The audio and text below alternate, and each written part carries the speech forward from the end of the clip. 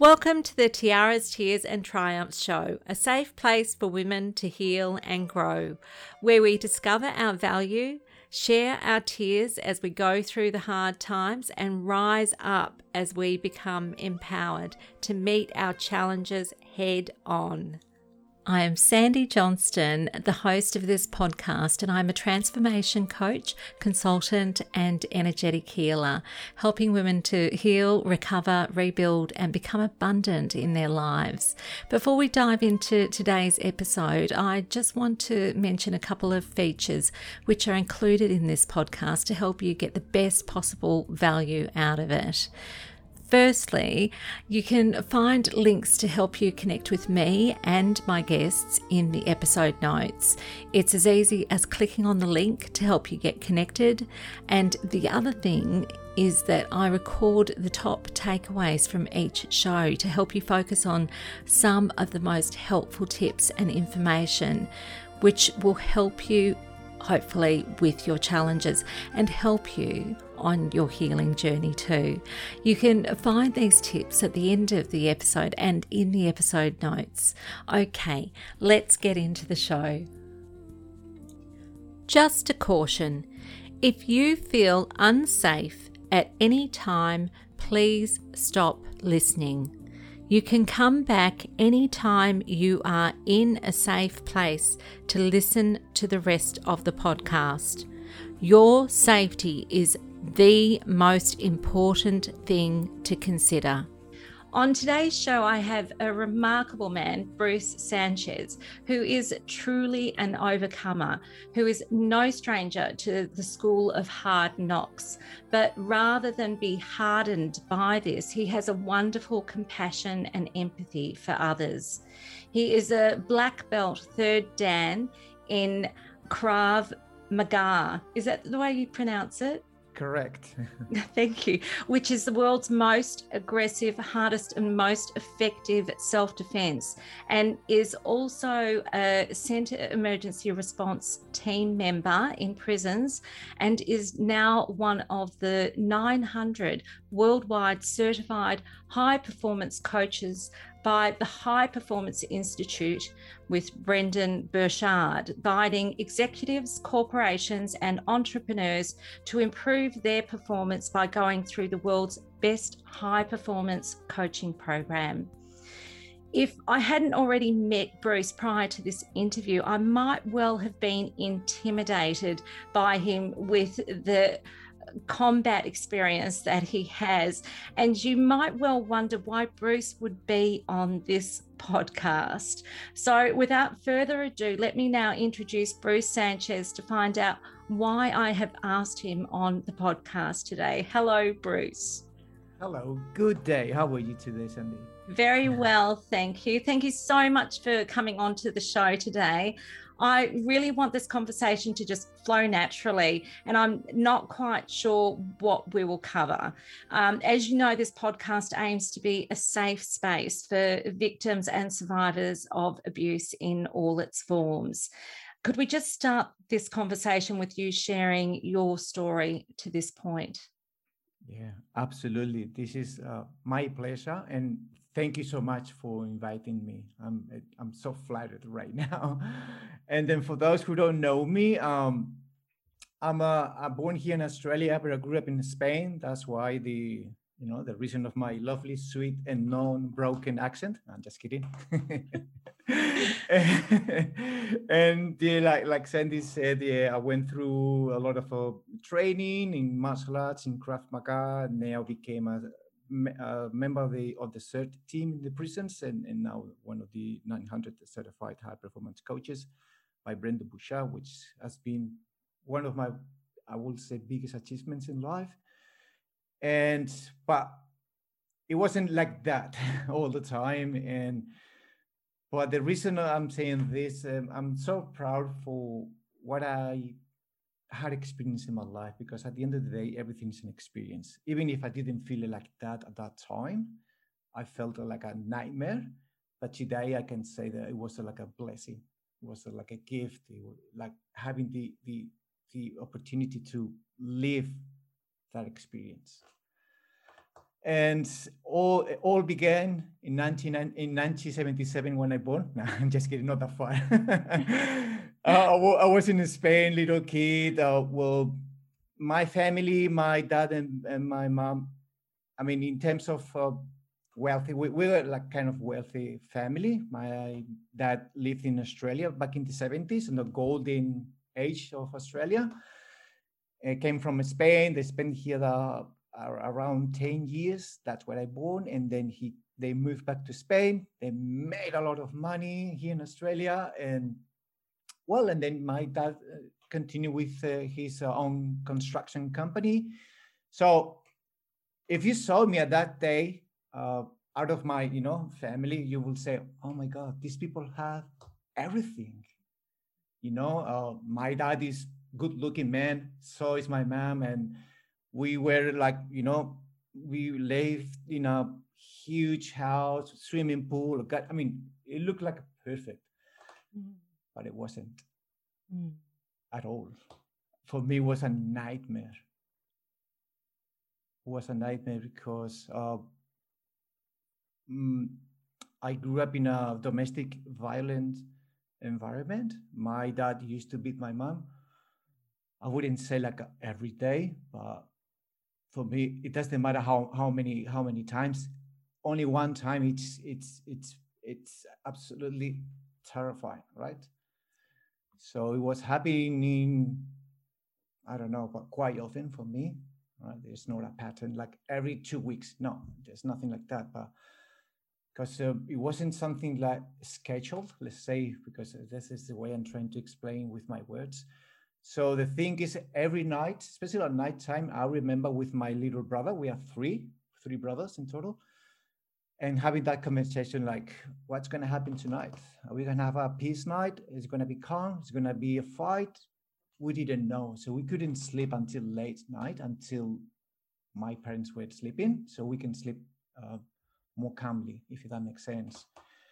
So that situation at that time, I can't remember. I was a little kid because this has been happening since we were very, very little. So maybe the first one I remember was maybe 5, 6 years old. As far as I remember, probably my mom told me that was a whole life for her since they started the relationship, even when they came here to Australia. But I wasn't born, so I didn't know. I mean, as far as I remember, when I was 5, 6 years old, and it was happening now and then, and then, I mean, it was super confronting for all of us, especially for me, because my dad never raised a hand to us. No, never in his life, and he was actually amazing with us. And he was blaming her, and then my mom, she was, let's say, she was releasing all the anger, frustration, all on us. So from our perspective, my mom was the evil, and my dad was the poor man who had to deal with the evil at home, and that was the reason he had to do what he had to do. That was what we believed when we were little kids. Because not because my dad was all the time saying, no, your mom is this, your mom is that. My mother, on the other hand, was all the time, your dad is a criminal, he's a bad this and that, a lot of names, you name it. And on the top of that, she was always releasing all the anger on us. I mean, my mom beat me like 1,000 times. And she called me like 1,000 names, son of a this. That word or that name in Spain, in English, maybe that doesn't mean anything, like you're a son of a bitch, but in Spain, it's a huge thing. I mean, if you call someone that, you're going to have a trouble, right? And then my mom was all the time calling us names and frustrating and beating us and all the stuff. And especially to me, I'm going to say that because physically, I'm very alike to my dad. And then she was telling me like, you are your dad, you're this, you're that. At that time, I didn't understand. I didn't get it. And I said, why is this happening to me? I mean, I couldn't understand. I was so confused. If that makes it such a confusion on myself. So, and then the time came by, and the situation started much worse. And something that I haven't shared, for example, I was the other day on a group coaching sharing my story, but I remember in 1995, that's when they finally decided to get divorced. My dad lost everything. We lost the house. We lost everything. I was like a no little child, but I think I was around 16, 17, something like that. We have to move from having everything materialistic to pretty much not homeless, but nearly homeless. And then my dad got arrested. Wow. He got arrested and he spent time in prison. Wow. This fact, not many people know that, but I feel comfortable with you to share this because it's going to make some sense at the end of this conversation. So for me, seeing my dad, regardless of what he did with the relationship with my mom, but he was always all the time providing us, with all the things that we needed. See him cuffed, escorting by the police, and getting to the van and going to prison, that was for me like, but this is the end of the world for me. Yeah. Because we lost everything. I mean, my mom was a housewife. She didn't, have any job and for many years. And I was like 16, 17. My older brother had to take over and start, providing. And that's when I started. I mean, at that time, 1995, I did some drugs. But now after that year, I was digging my own grave and I started using drugs like massively. I got addicted to cocaine and I started stealing money from house because we couldn't sell the house that we had.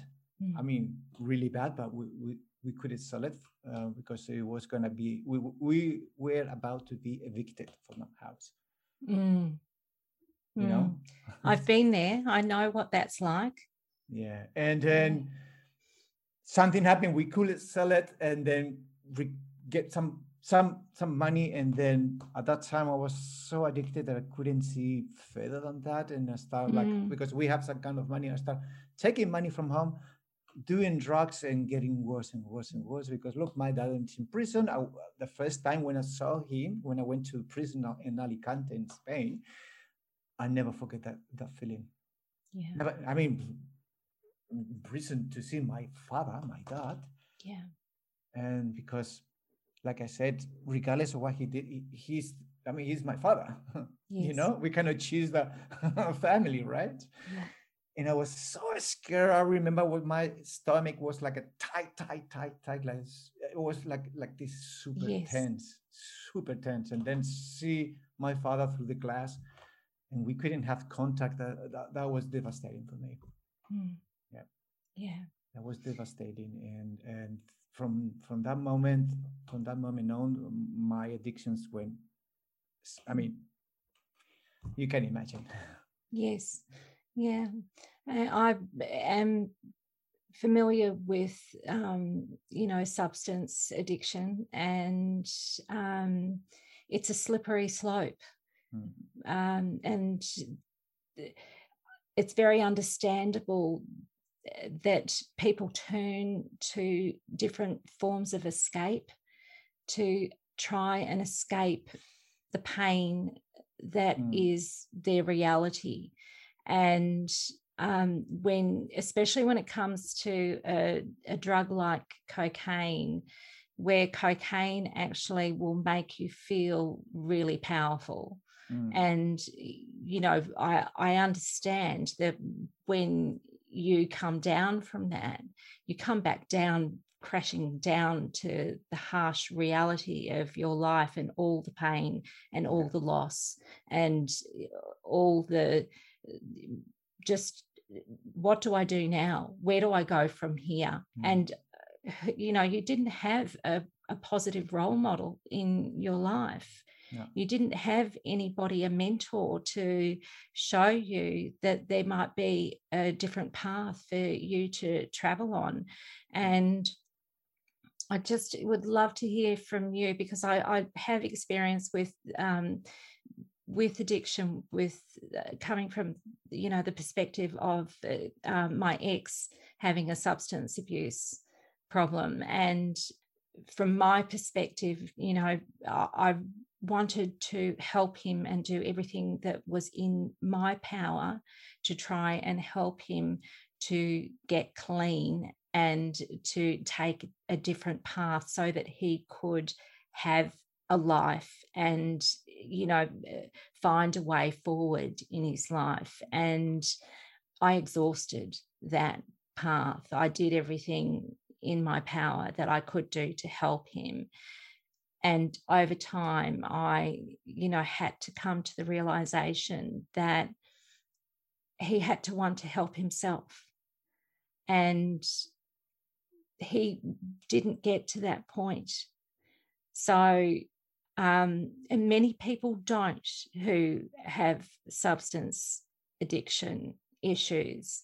And I know just from my own perspective, I've had to, you know, let go of some very bad habits in my life that I turned to as in forms of escape as well. I was a smoker for years, and, you know, and cigarettes to me were my form of meditation, where I'd be able to draw breath and have that moment to myself and my escape. And that was just, as you know, we're creatures of habit, and habits become ingrained. And once they're ingrained, it's, you know, takes great effort to rewrite those habits and create new habits. It is possible. And that's what I would love to hear about from you, because I think that you may have come to a tipping point where you, or a crossroads where you had a couple of different ways that you could go. And can you just share a bit about that, please? Yeah, absolutely. I remember in 2000, one of my best friends committed suicide. All right, we were in the same kind of addiction, right? Together, we got a very close circle, like 3 or 4 people, and that was for me kind of a wake up call. So I tried to give up on my own. So which I did for at least 9 months, which was an achievement for someone who's been addicted for a few years already. You know, it's like I couldn't like stop it for just 9 months. Didn't know how, but I just wanted to stop. But the problem with the addictions is just that you might stop it, but the problem is not the addiction, it's not the substance itself. It's something that I didn't get at the beginning when I started my rehabilitation. The problem comes much deeper. That's a consequence. Let's say it's like a cause. No, you use the drugs to cover in something else, right? And I remember in 2000, September 2000, one of my best friends committed suicide, and then I tried to stop doing more drugs, but I couldn't. And then the comeback, it's even worse when you relapse. Even, I mean, just a few months, I was nearly a year, and then I relapsed. And that was even worse. Now I started, I think was another year, like going even further than before, until in summer in 2000, I'm not sure 100% it was 2001 or 2002, but one of those years. And it was coincidence, September, I remember, was in Spain at the end of the summer, and I just hit rock bottom. I thought I was gonna die. I experienced, I don't know if it was an overdose, but I was very close to an overdose that I couldn't manage, because it's something that I always had in my mind. Like when I feel like it's out of my hand, everything, I start to have some fear and be scared. And then I somehow start to relax everything, to control my system, and then going down, and I went to the hospital. I consumed that night like a lot on my own. I was consuming, but the last year on my own, alone, with no one. That's what one of the phases or stages when you are not very addicted. You don't want to be with people because you're dealing with your addictions on your own. You don't want to see anyone to see you in that state. Even your friends that have been using with you or doing with you, you don't want to see them because now it's very evident that the problem struggle is huge, right? And I thought I was gonna die. I was gonna have a heart attack or something. Went to the hospital. I drove without license, drive license. I drove because I was so scared that I didn't care. I didn't care. I went to the hospital. I told them straight, I'm gonna die. I consume this. I need help. That was courageous for myself because I was still high, but I didn't care. I said, I don't care. This is me, and this is what I'm doing, and I cannot handle anymore. So I need help. Went to the hospital. They did some assessments and tests. It was okay. They gave me something, and then 2 or 3 days after that, I went home. I told my mom. My dad wasn't with us at that time. Obviously, they were divorced. She knew that I had some problems with drugs because I told her before, but she didn't know how deep. Yeah. And I told her, I'm done. I need help, and this is what I'm gonna do. Because I knew a program in Spain, Proyecto Hombre, which is Project of the Men. That's the name. Doesn't mean that it's only for men. It's just the name. And I know that these people can help me. I'm gonna do it because I want this shit out of my life. Yeah. I told my brothers, and then I called my dad, and I told him, my dad, he never believed my mom because after the divorce, they're still having kind of relationship, let's say, because I was, trouble, the troublemaker, let's say. And my dad never believed my mom. Obviously, he thought she was like lying and making out some. And I told my dad, no, that's true. I'm addicted.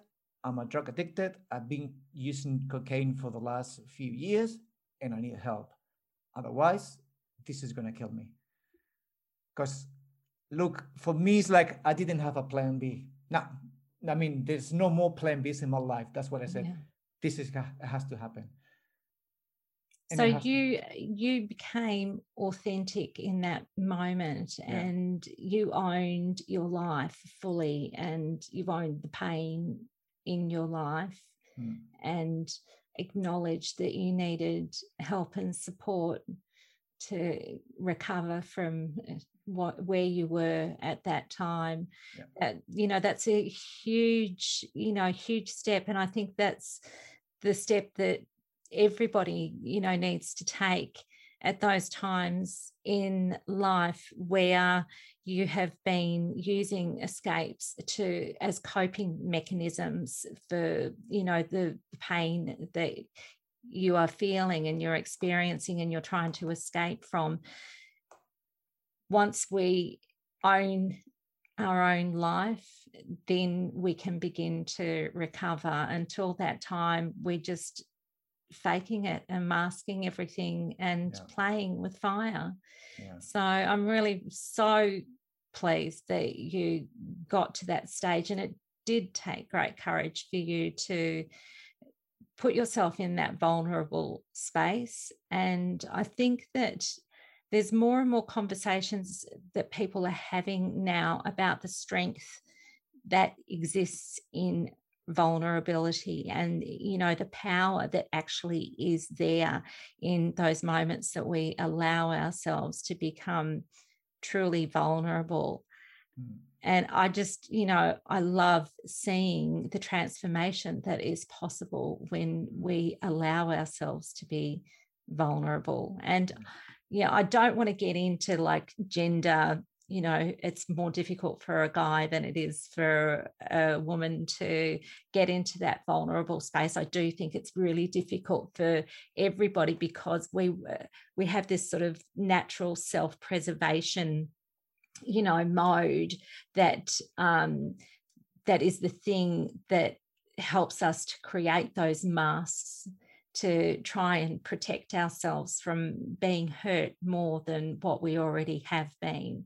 And and that can often stop people from allowing themselves to be vulnerable. I mean, you know, who could you trust, Bruce, in your life, you know, with parents who were in conflict, you know, all the time, and you had that anxiety of growing up in that atmosphere, that, you know, really toxic atmosphere, and your father was hating on your mother and your mother was hating on you, you know, how can you grow up and expect to go into life as an adult without first recovering from the pain that you've been through in your childhood?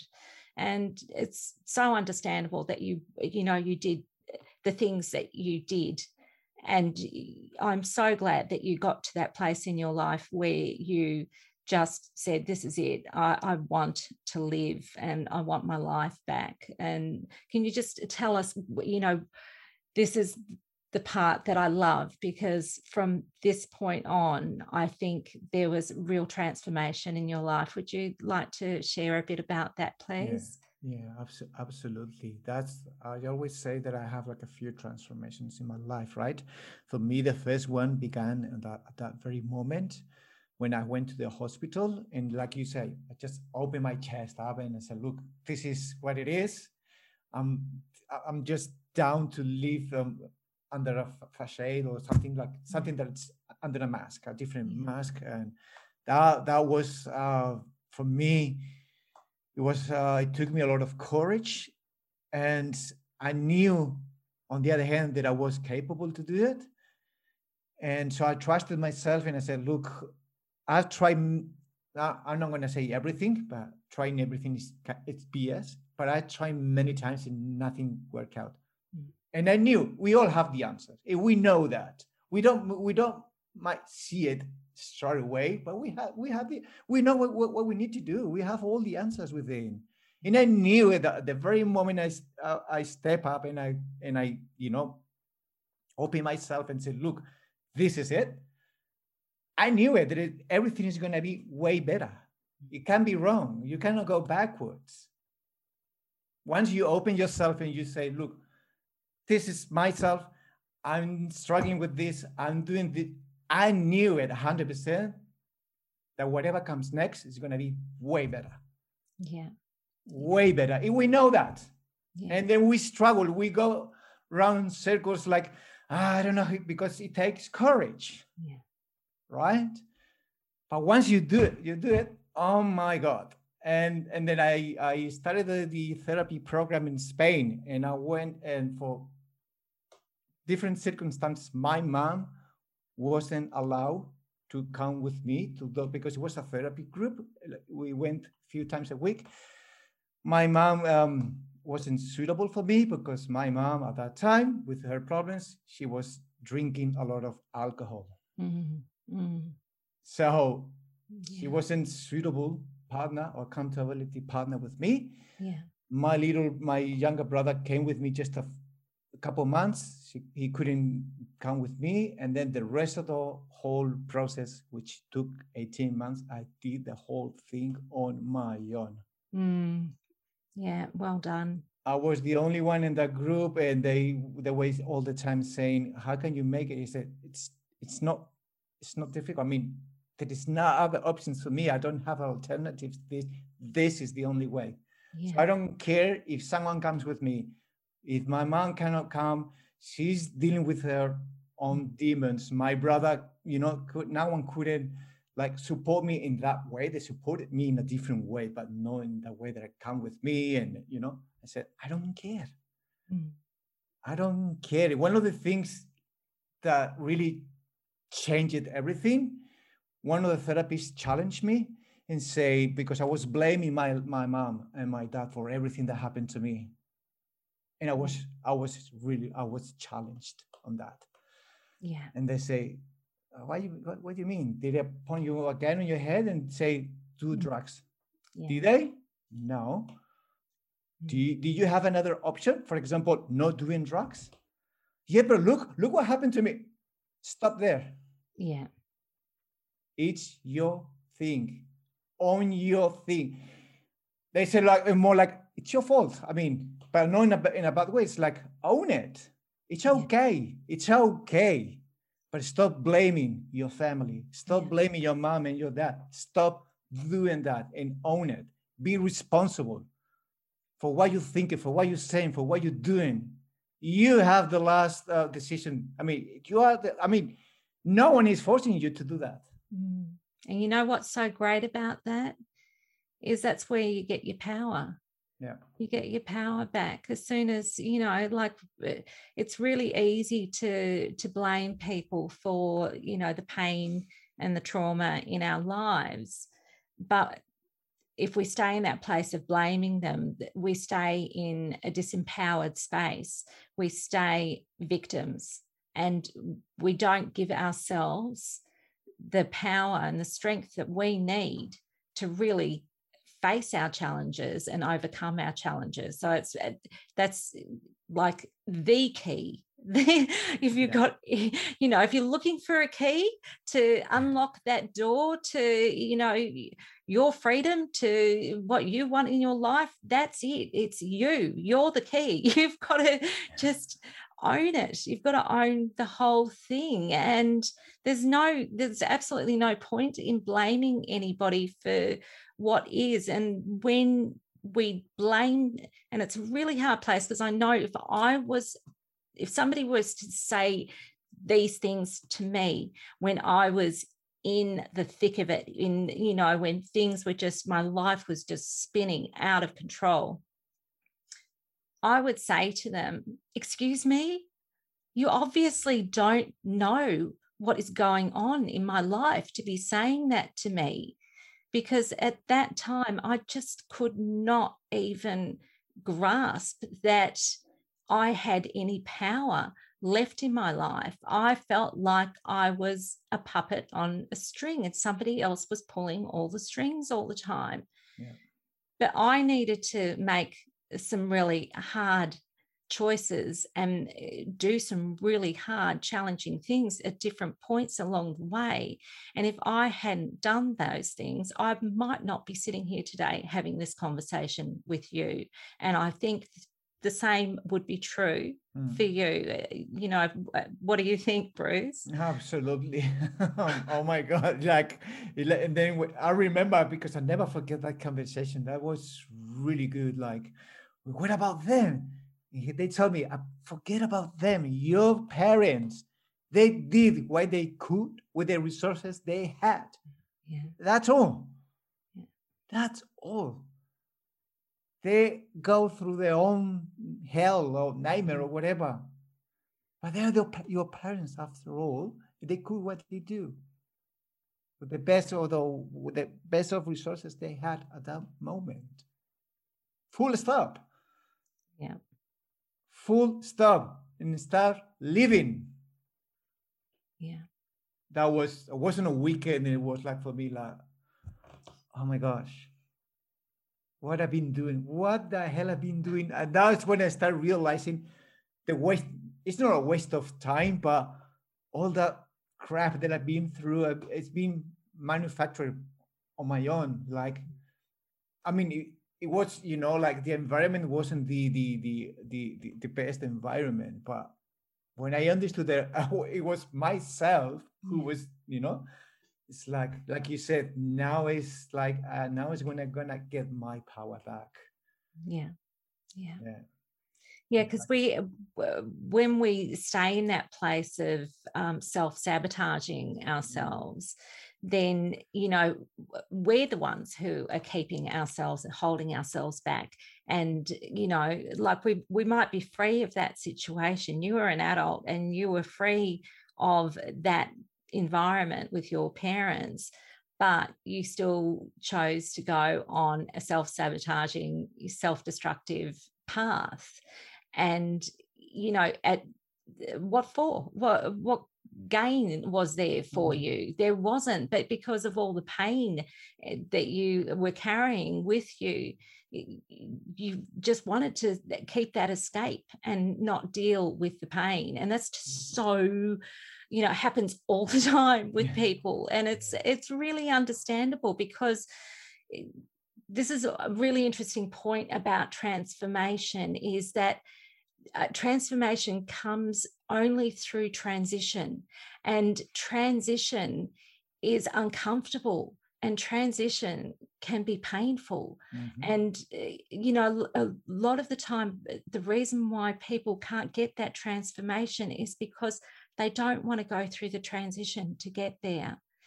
Which, my heart is so full of empathy and compassion, and I understand. I completely understand. I'm at a point in my life where it's taken me years to come to these realizations and these understandings.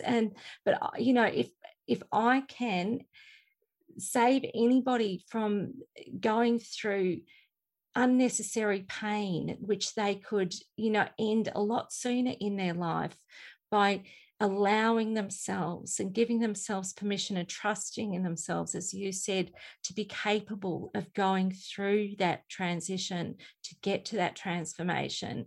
This is why I am still having like this hard conversation with you and talking about the reality of what it takes to transform. This is not easy for you in any way, shape, or form. You went through 18 months of, rehabilitation, and to reform your life and to recreate your life and transform your life. And not at any time was that easy for you. No, not at all. But it was the journey itself at the beginning was really hard, but I remember when I finished the program, you have a kind of party, they recognize it. It was so beautiful. And I remember the first 3-4 months, I was like a being in a prison, counting days. Okay, one more day. When I passed my ninth months of being clean, and I said, well, what comes next is completely new for me, because it never been more than 9 months, and then 9 months became 10 months, then a year, then 2, and then 3, and then now I stopped counting. I don't even remember when I started, which is, it's great, because it's like, all right, it's part of my life. It's been something like that I've learned a lot, but that's it. I mean, it's not something that I'm gonna keep reminding like 24/7. You've been this, you've done this, No, it's okay. All good. I mean, no shame. No, that's all right. All good. It's a good experience. If I have to go back again through the same, probably we'll do some things more differently. But look, the takeaways are priceless. And for some people, for whatever reason, for me, pain has been a huge catalyst. I mean, I'm not going to say after I gave up drugs, I never experienced pain. But at least what I've learned is how to manage that, and sometimes I can not avoid to go to that point of pain or burnout. But when that happened, and sometimes when it has been happening, I mean, I'm talking like recently, I'm kind of happy too, because I know when I'm going through kind of pain, I know something's going to happen, and I managed in a way, or learned to how to use that as a fuel in a good way. And then that's why I'm not so concerned when sometimes I feel like I don't feel myself like 100%, and then when it's been happening a few more times, a few more days, and I feel like kind of not burnout but kind of exhausted, I'm not that worried, and I said, now I know something's going to happen. Not something's going to happen out of nothing. I know how I'm going to react, and or how not react, respond, and then something's going to boom, boost again, and then sometimes for some people, for whatever reason, we need that sometimes. I'm not going to say all the time. I don't want to recommend people, you need to go through pain so you can, but if you do, use it. Because it's a great lesson behind that.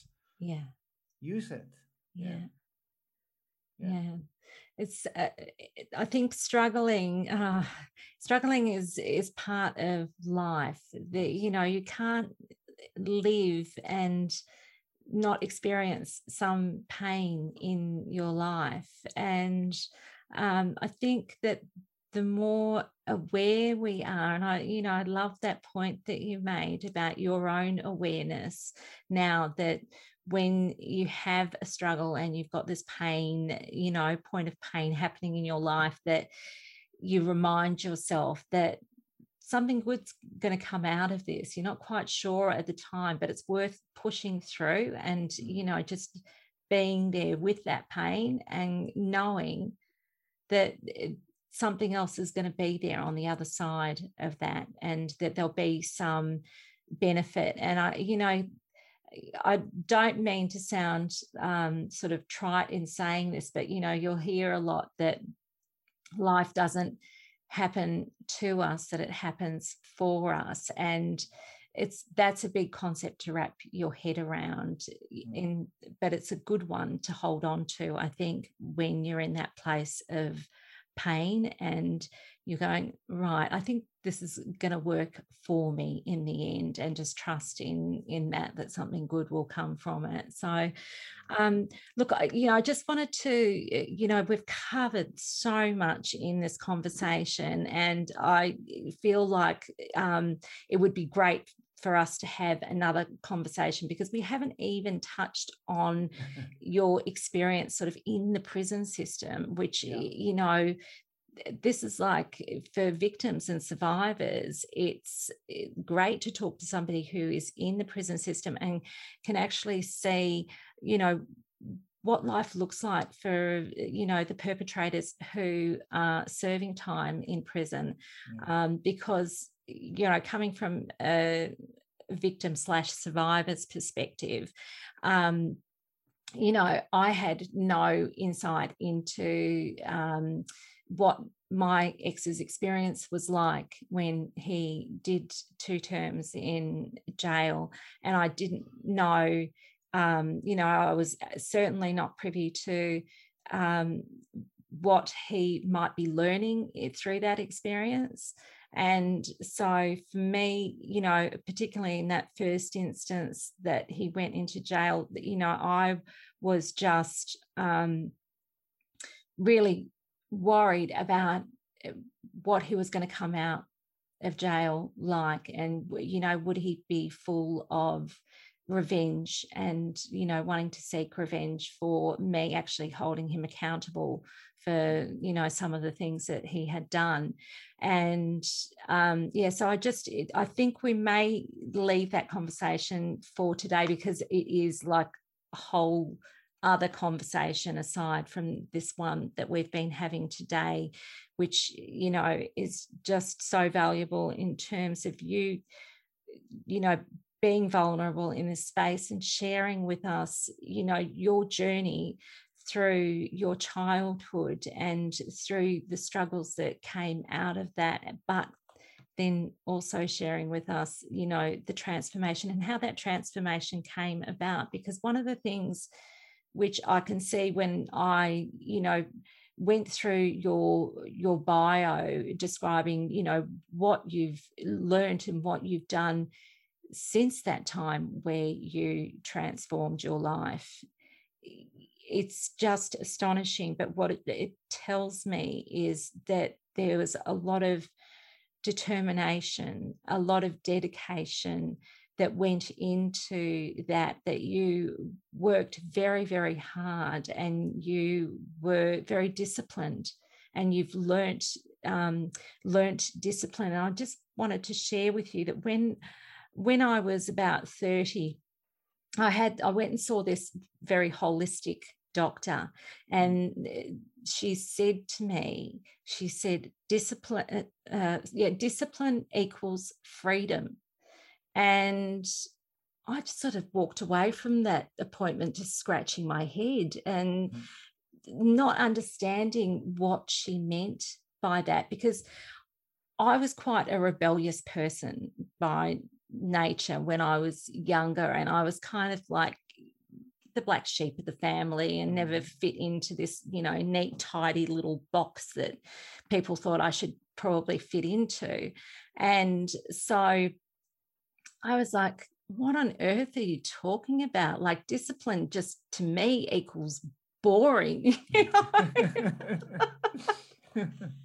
But what I didn't understand is that when we are disciplined in our life, it creates this path of freedom for us, where it actually frees us from being limited and held back by things, because we're actually empowered when we're disciplined. So it's taken me a little while to get a hold of that one. But I think you have got a really good handle on that. And I really commend you for being prepared to put the work in to get the outcomes that you have in your life. Thank you so much. I mean, we just barely spoke just the beginning of that story, because one of the things that I look at that time when I was addicted I was super shy. I mean, very introverted, because I was scared to express myself. Right? I knew that I love talking to people. That's why one of the reasons that I started doing drugs, because I became more extrovert. Right? I was like happy and hanging on my friends. But that was me. But multiply, I don't know, 10 times something like that. So I knew that I was capable to do it, but I was using drugs, like that's how I can be myself. But for example, today's, I mean, if you know me, if you met me at that time, you probably will say you're not the same person.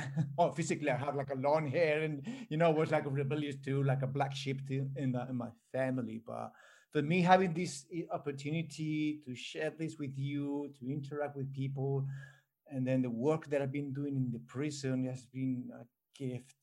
Just a little thing. One thing that impacted me a lot in the prison, because we have case management, we have to follow the prisoners and recommending some courses, and we have to be interacting with them every time. And I remember one of the prisoners, he had a contact visit with the family, and then I go with him, and then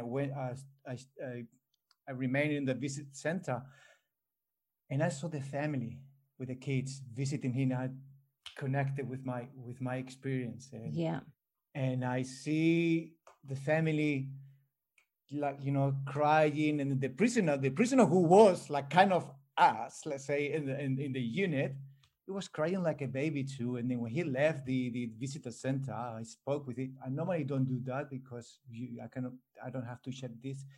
Actually, the prison, they don't know that, but I share my own experience with him, and I told him, I totally get it.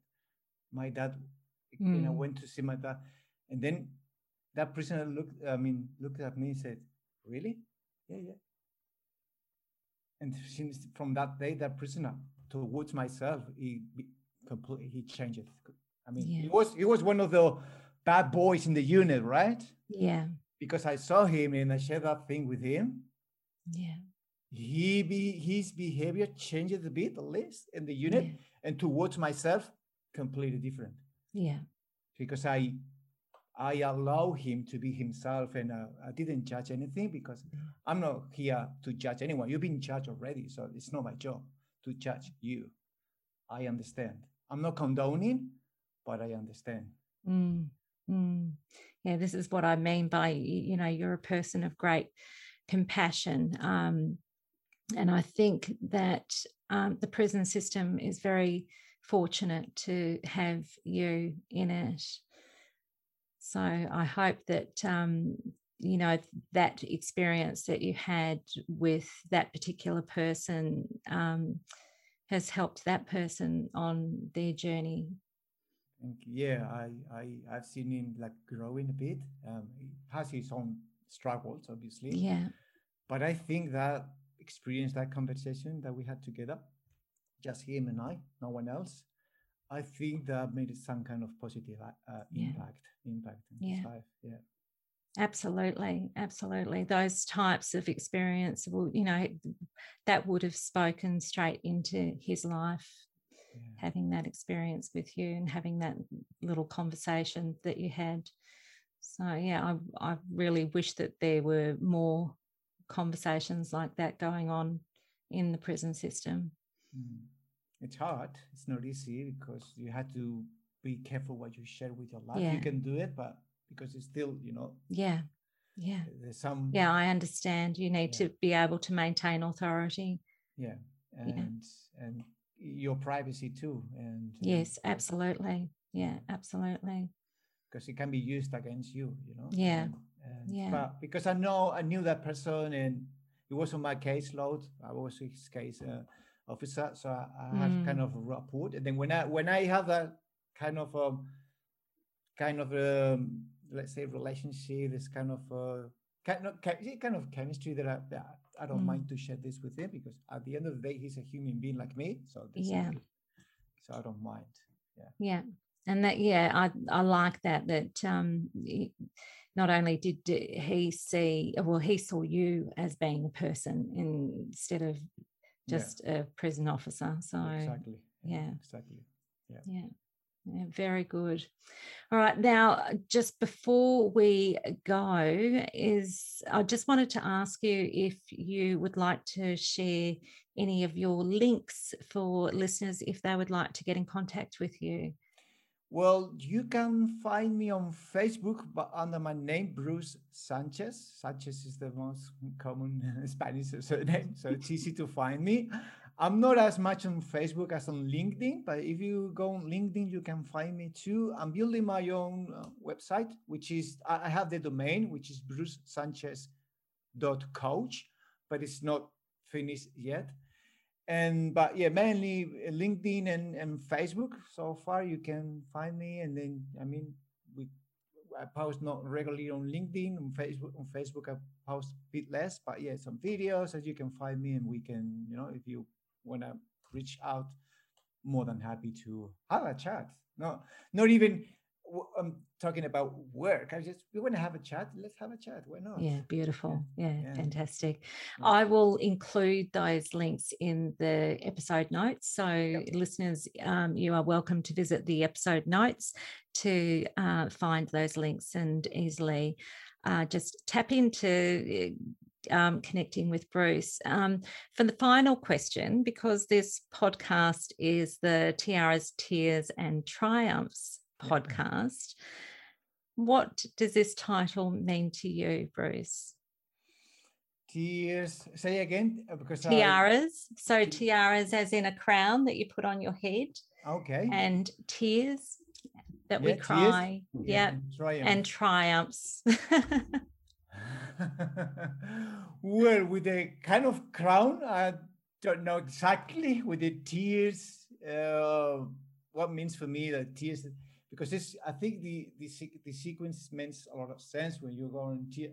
I don't know what to say about the other one. Sorry about that, but when tears are coming, like I said before, with the pain, Yeah. don't be worried, because something huge is about to come. But you have to do the work. It doesn't mean that you have to wait. Just sit down, wait, then cross your arms and let's see what's going to happen. Not at all. But if you keep pushing, you find a way to not just to get out, to learn a lesson, and then maybe that lesson is a triumph. Yeah. And just there's nothing for me. There's nothing better than that. Like being happy and proud of yourself, for not for achieving, for being in peace with yourself. Yeah. That's for me. It's because if you're not in peace, or you're not, like, you don't love yourself, it's really, really hard Yeah. to, let's say, achieve, to make, or whatever, you name it. It's going to be really, really hard. Yeah. I couldn't agree more with you about that. And that's, I think, the thing that I craved the most when it was just constant drama in my life was I just craved inner peace. Yeah. I craved serenity. I craved peace. I have that in my life now, and it's priceless. Yeah, it is. It is. It Yeah. doesn't matter how much money you have, because money comes and goes, but Yeah. yourself, your peers, Yeah. uh, that's something that money can buy. Yeah, absolutely. Yeah. Absolutely. It has been an absolute pleasure having you on the podcast today, Bruce. Thank you so much. And I do hope to have you back on again. Absolutely. You're going to have me back. Hooray. Thank you so much for inviting me. It's been a huge pleasure. Unfortunately, this is not a video, so you cannot read subtitles. No, I'm just kidding. We don't need it. And I mean, looking forward for another session with you and your audience. Yeah, absolutely. Great. Fantastic. Thank you. Thank you so much. I hope you enjoyed this interview with Bruce Sanchez today. Just before we go, I just want to leave you with some tips and takeaways from today's episode. So, everything in life is an experience with something of value to take away from it. Okay, number 2, when it comes to addictions, the problem is not the addiction itself. The problem is much, much deeper. Number 3, it takes great courage to be authentic about your life when your life is unmanageable. Number 4, there is great power in being vulnerable and in asking for help and support. Number 5, we may not see it at the time, but we have all the answers we need within. Number 6, we become empowered when we are responsible for what we think, what we do, and what we say. Number 7, transformation comes through transition, and transition can be hard. But if you want to transform, you need to be prepared to put in the work to go through the transition to get the transformation. Number 8, trust that you have what it takes to go through that transition to get the transformation you want. Number 9, sometimes pain can be a catalyst to transformation. And when you are prepared to work through it, there can be a great lesson to be gained from it. Number 10, we become empowered when we become disciplined in doing what is most effective to help us move through a transitional phase in our life to the transformation we are seeking. That's it for today. Stay well, stay safe. Sending you lots of love and light, Sandy. We all go through dark times. When we do, we often feel alone. This is a safe space for you to come and look for some light. I'm a survivor of an abusive relationship, and for a long time I had no voice because I was too scared to speak up and speak out about what was happening to me. I couldn't see a light at the end of the tunnel, but when I turned a corner in my life, the light started filtering through and I left my old life behind. I am here now to help other women feel seen, heard, and valued. I'm reaching out with my light, shining on you to help you find your way out of the darkness. I hope you enjoyed today's episode. A note of encouragement: if you are struggling with your mental health, please reach out for support with some form of counselling. If you don't know where to start to find a counsellor, a good place to start is to talk with your doctor. There are also many online counselling supports available. And a word of advice: if the counsellor is not a good fit for you, try another. And if you need to, try another until you have one that is the right fit for you.